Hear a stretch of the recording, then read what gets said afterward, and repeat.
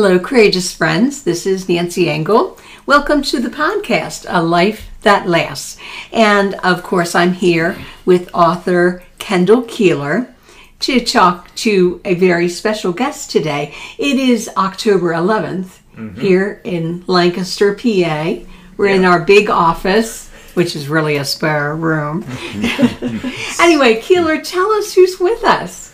So the gentleman who is here, he might think he's nervous, but I'm actually a little nervous too because he's the one who had done the wedding and premarital counseling for my wife and I. Just this past week, we celebrated 36. Yeah. How about 26 years? I'm jumping ahead of the game here. Yeah, really. Well, congratulations. 26 years, but it would have been 26 years ago that we had sat down and had some conversations in preparation for Barbara and I getting married. And so he was also the pastor at the church that I first started attending 26 some years ago. And he has been a pastor for many years. I don't know. 47. 47 years. Yeah. So Vernon Myers is our guest today. And we thought we would just tap into some of his experience in the pastoral role. We did have a conversation several months ago with another pastor, and he was the one that you were connected with, Nancy. Right. Do you want to just refer people a little bit to that podcast? It was an interview with Leon and Leona Oberholzer, and they are relatives of mine. I don't remember what episode it is, but it was very good. So I'd encourage you to go back and listen to that podcast. Compare the two preachers. No, not really. They're not preaching. No, there's something special about talking to people that have interacted with folks in this very difficult time of whether they first get a diagnosis in some way that makes them alert to the fact that death might be coming, or whether it's helping with a funeral or having conversations with family. So, Vernon, when you think about the conversations you've had over the years with people in this realm of death, whether it was a sermon series, sitting down in a counseling room, what would be some of the first things that would come to your mind as you think back over those years of conversations? Would you say that it was... has it ever been comfortable to talk about death? Well, it's one of the realities of life. I've always say if you're born, you're going to die. Yeah. So we like the birth side much, much better. We are just enjoying our number 10 grandchild. We thought we were done with the grandbaby stage, and then our daughter in North Carolina, her husband, after they had one 12 years ago, told us at Christmas a year ago that they were expecting number 2. Oh my goodness. Yeah, I will show you a picture or two a little bit after we're done.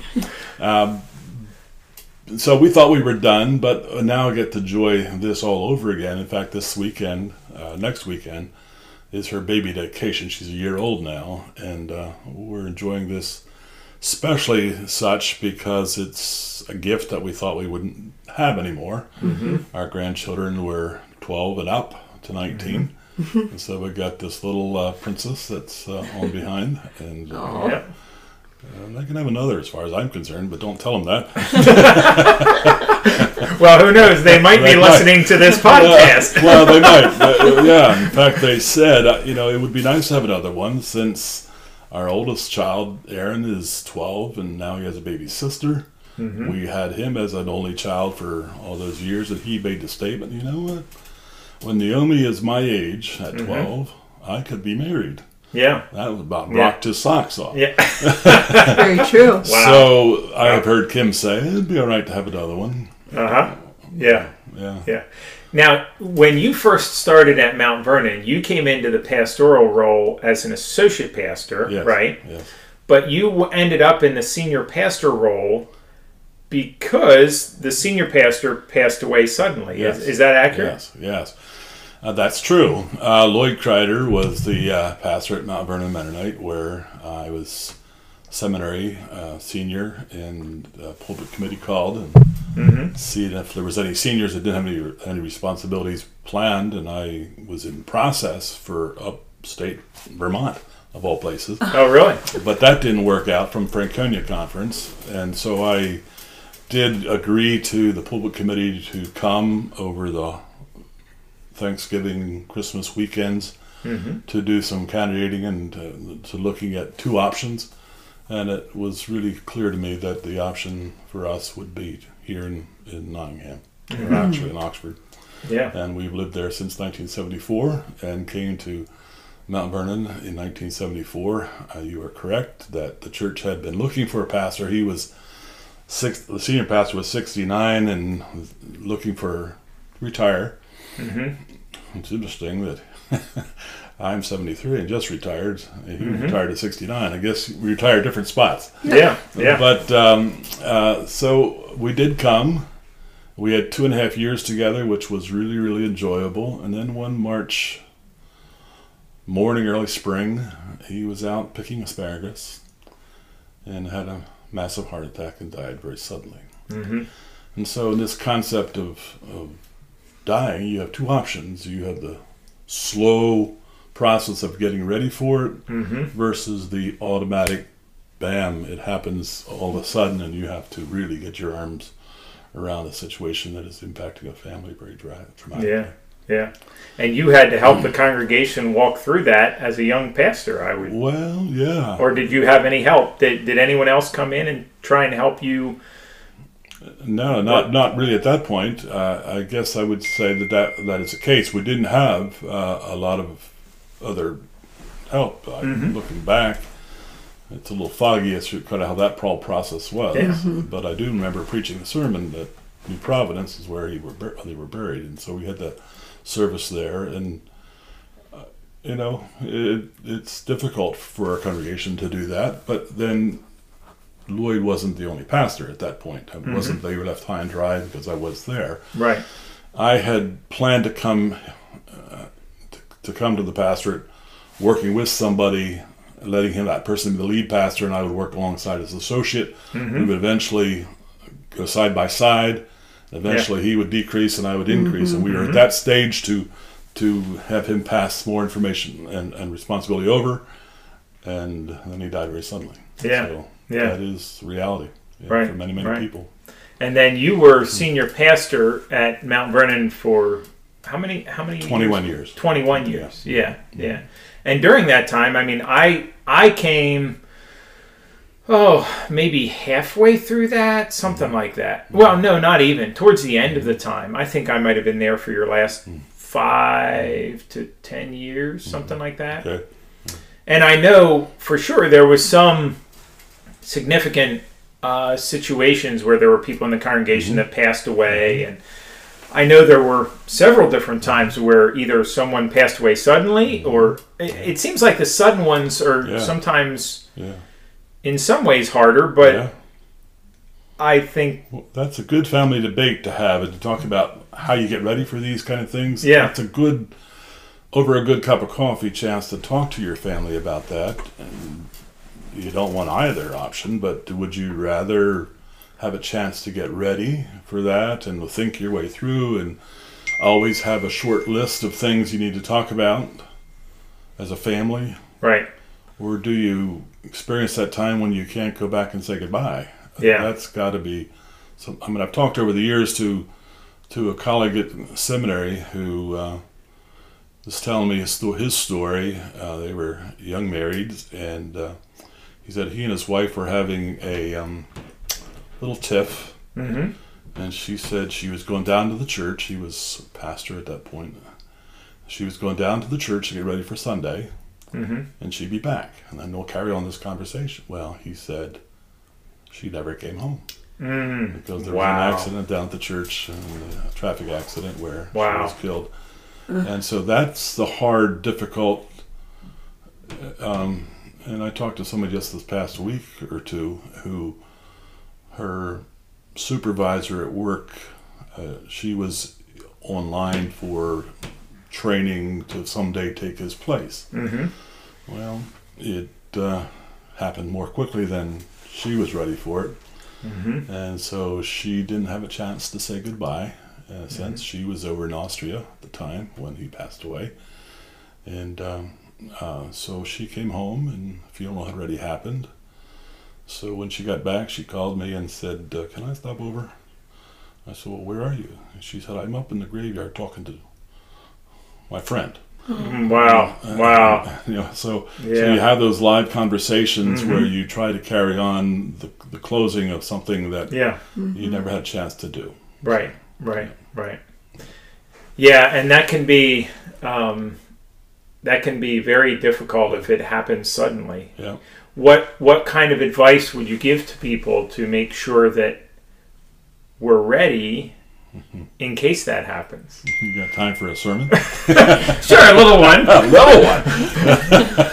Is there such a thing? That's right. Well, you keep the list short. I was thinking that exact words. Yeah. You can't. You know that you may be saying goodbye to the last time as your wife goes out the door, or you go out the door, or your children. It may happen in that direction as well. So you keep the list short. You have your own heart ready before the Lord. I really appreciate it. I guess it's become my life verse, if there ever is one, that Paul said in Philippians 1:21, "For me to live is Christ, to die is gain." I love the Living Bible translation. It says, living means opportunities for Christ. Dying, well, that's better yet. And that's true. Yes. That's true with my head. Yes, not we true all with believe it. Yes, in our heads. Yes, right. Yeah, but I'm not ready to say goodbye to. Yes. Yeah, exactly. But I think it's a good case for all that you're talking about. It's a good case for telling people that you love them. Absolutely. And just handling relationships intentionally. Yeah, exactly. Because we do really never know. Yeah. In your role as a pastor, let's pretend that I'm a congregant and I sit down with you and I say, "Okay, Pastor, I really want to, I want to do a better job preparing for death. Yeah. Can you give me some advice? Like, what might be good things for me to have ready for you when it comes time to either doing the funeral service or anything related to what typically happens from the church side of things?" And then I guess I go to my funeral director for other stuff that you as a pastor wouldn't handle. Yeah. Well, the funeral director does prepare the official kinds of meetings and services, et cetera, But for people who have never done this before, they don't know what questions are being asked. They don't know their feelings about the whole thing.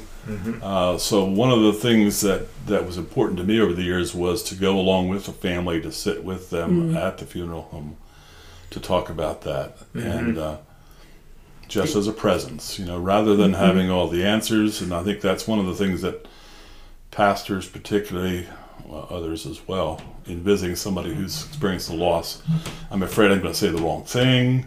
Right. And the more important question is just whether you're willing to be there and not even necessarily say a whole lot. Yeah.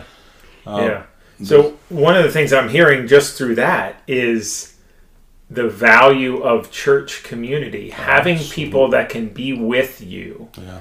If someone out there is listening and you're not part of a church community, who will it be that will walk with you through a difficult time like that? Exactly. My brother died suddenly, and we found him on Christmas Day. Nice. How many years ago was that?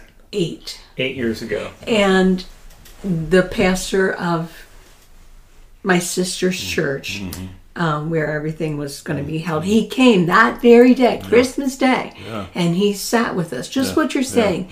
He helped us when we were meeting with the funeral director, but he was a warm, caring presence at a time when we were in turmoil. Sure.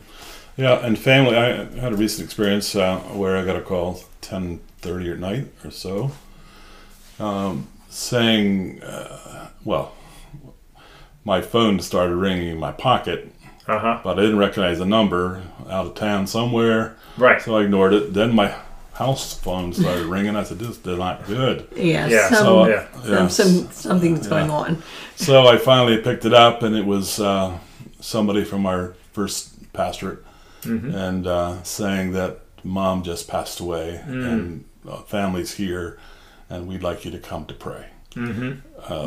Some people are uncomfortable praying out loud. There's not many people do that. Well, if you're not into a church family, that's not part of your routine, it's hard to do. Yeah. So I said, I'll be there as soon as I can. And so we went to the hospital, and that was an important closure, the point for them to have that time of prayer. Reciting the 23rd Psalm and some of those things that we all go back to in a moment of crises. Rocks that hold our world together. And so you're just there. You're just part of the community. And I would just reiterate that again, or what you said about if you don't have a church family, you need each other. You need each other more than at any other time in life when something like this happens. And I say to people, we can't carry your burden. You have to deal with the loss of your own spouse or your own child, but we can walk alongside so it doesn't overwhelm you, so it doesn't become too heavy to carry. So. Yeah. And often churches typically they'll help with a meal for a funeral, or they will help with other parts. Is there anything else I'm forgetting that churches would typically provide? Well, of course, a gathering place where the funeral could happen. Sometimes sound and that kind of thing. Well,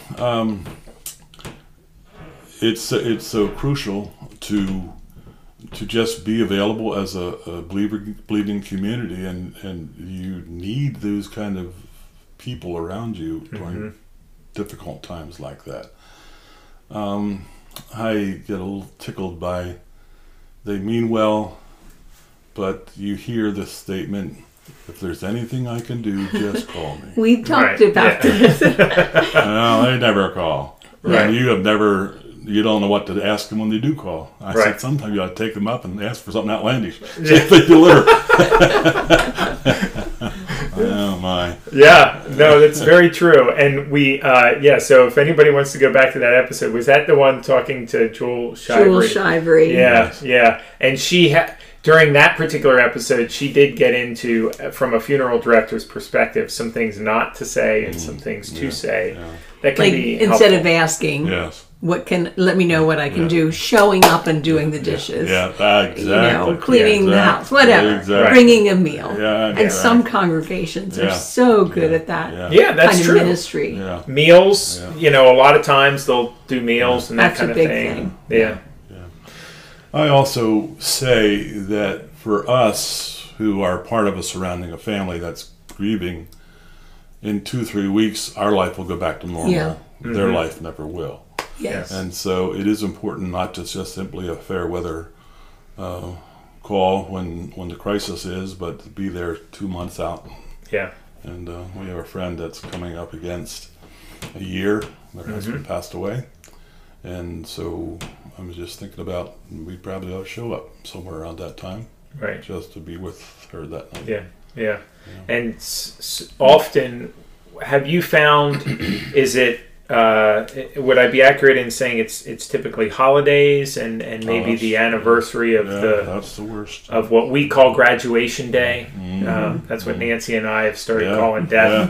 Graduation day. Exactly. That came from my grandmother, actually. She used to call it that. Yeah, exactly. Yeah, that's the worst times. And people, I've heard somebody say Sunday afternoons is absolutely the longest time evening for me. Okay. Yeah. And then holidays. Yeah. And I just say to a family, spend time around the table thinking about the person you've lost. Yeah. Telling the stories of that person's life. I just remember a TV episode where Mom had cancer of some sort, and she supposedly didn't know it, but she knew in her heart. Yeah. And so Dad spent the episode convincing the kids not to talk about it, not to engage in it, just ignore it. It somehow is a way to cope, but that doesn't work very well at all. No, it's better to talk. Yeah. Have courageous conversations, right? Like we're doing right now. That's a good word. Yeah. Yeah. Well, let me, as we near the end of this, for you personally, when you think about deaths that you may have experienced in your life, I think your parents, yes, they have both graduated, right? Yes. In-law parents. In-law parents as well. Mm-hmm. Yeah. What would you, as you think back on those experiences, what things went well that you would say, boy, that's kind of something that I like how that transition happened. These were things that went well. I mean, we can always think of things that went terribly, but there's not a whole lot you can do about that. But what went well in those experiences that you would say, man, When my father, he was 84 when he passed away, I didn't realize he was not as well as he was, or I'd have been there. Yeah. My sister called the next day or so and said that Dad passed away last night. She said, "Why weren't you here?" I said, "I didn't know he was that close to death or that ill." Right. And so that was a faux pas on my part of not being there. Yeah. No excuse, but 2 hours away is not across the street. So, and my brother passed away. He got the call 10:30 at night in bed, getting ready for Sunday. Mm-hmm. And so next afternoon after the service, went on into the family. But what could we do? What went well? I think probably the one that means the most to me is my wife's mother passed away, and we were all gathered at their bedside. And you hear families singing their loved one to heaven. Mm-hmm. We drove all night to get there when she was in the hospital. Started going backwards, and so we were around the bedside, and she was still a little coherent, but not much. She did say to everybody, "I see Jesus." Mm-hmm. And she said, not to anybody in particular, but she said, "Nobody can snatch me out of his hand." So it was a kind of a spiritual moment, and so we were there as the breathing slowed and as it got to the point where death has come. Yeah.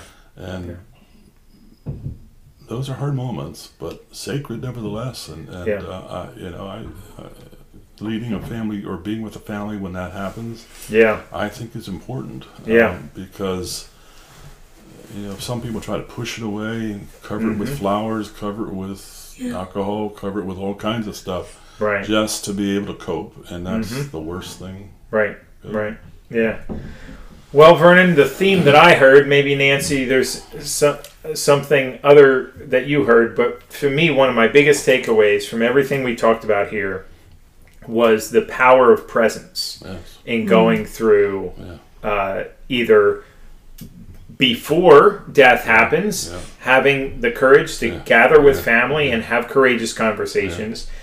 At the time of death, if at all possible, gather there and be courageous. It's okay to invite family or friends to come. Dad's not doing well, Mom's not doing well. Let's get together and at least be there as much as you can. And even if a person's not able to be there at the time, gathering afterwards and being present. And then ultimately, I heard you say, years later, sometimes on a holiday or on a time. So that the power of presence, wow, that to me is my takeaway. Do you have any other thoughts, Nancy? I would concur with that. And we don't want to imply that if it doesn't work out for you to be there. That is such a gift that you were given. I wish I would have had that gift with my mother. So what a treasure when you do have that opportunity and you hear that person speaking of heaven. What a glimpse into our eternity. Exactly. Very good. Well, thank you, Vernon. Appreciate you taking the time to be here with us. One little nugget. Yes, please. Psalm 90 is one of my favorite passages of Scripture. Talks about a strong affirmation of trust in the midst of life's uncertainties. And then also a solid foundation of truth in the midst of our moral depravity. That it all is going to be exposed to an all-knowing God who knows it anyhow. And then the challenge of teach us to number our days aright, that we may gain a heart of wisdom. And sit in reflection, thinking about life, its meaning. As I said, we like birth much better than death, but if we have one, we have the other. And we need to prepare for both. Amen. Yeah. So listeners, I would challenge you to get out your Bible and read Psalm 90. Yep. Exactly. It's a powerful passage. It's powerful. Yeah.